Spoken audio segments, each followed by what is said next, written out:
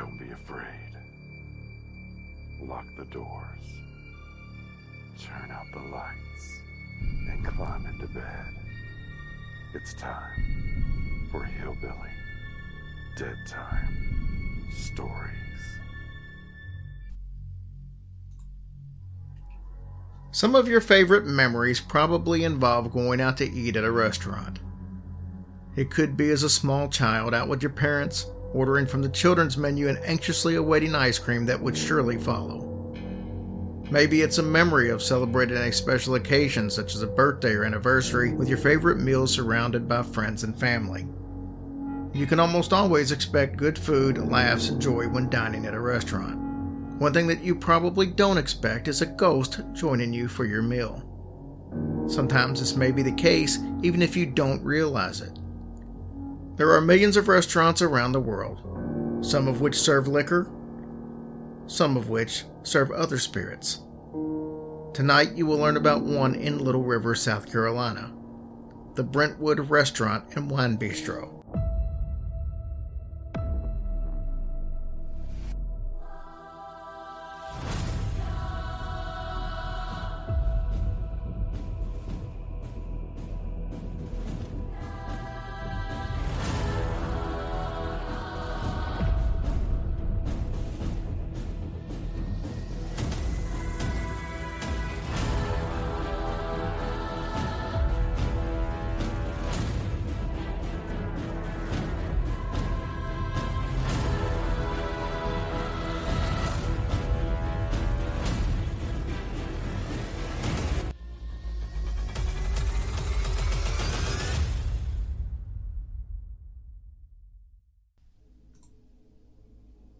This beautiful Victorian home was built in 1910 by Clarence and Essie Besant McCorsky.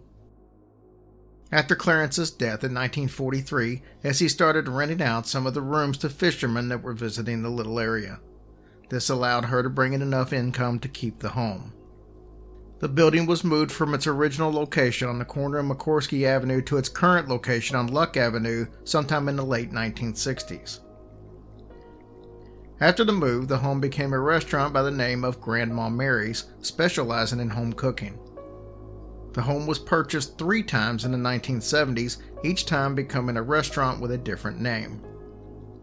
The last restaurant would eventually close in the 1980s, and it sat vacant until the Stublick brothers from Brentwood, Long Island, bought and restored the structure.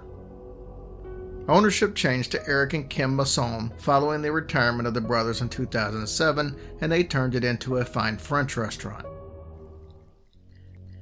After just a few weeks of owning it, the Massons quickly learned that there was something different about this place. Kim said that she would hear voices and noises when she was using the ladies' room. She assumed it was someone's radio. But a few days later, Eric had a similar experience. He said that the sounds were just a few inches from his face on the other side of the door, and he froze. He wasn't sure what to do. These types of incidents were not relegated to just the owners.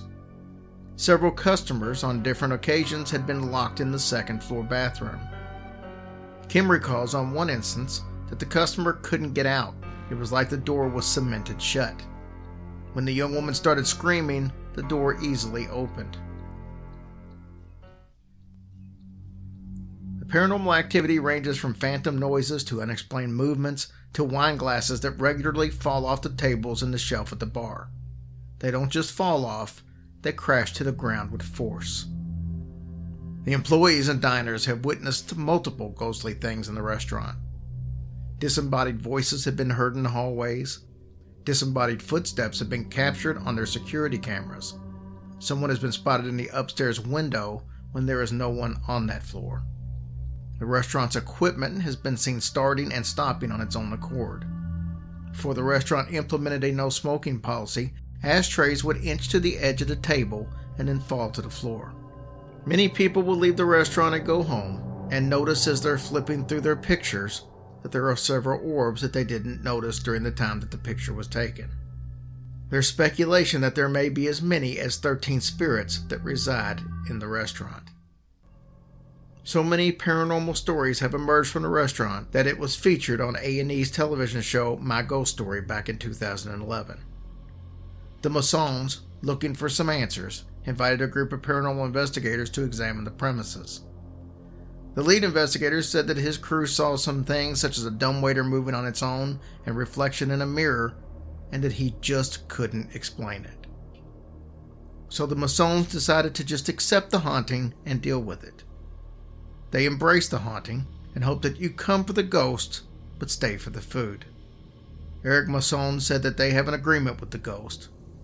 I leave them alone, and they leave us alone.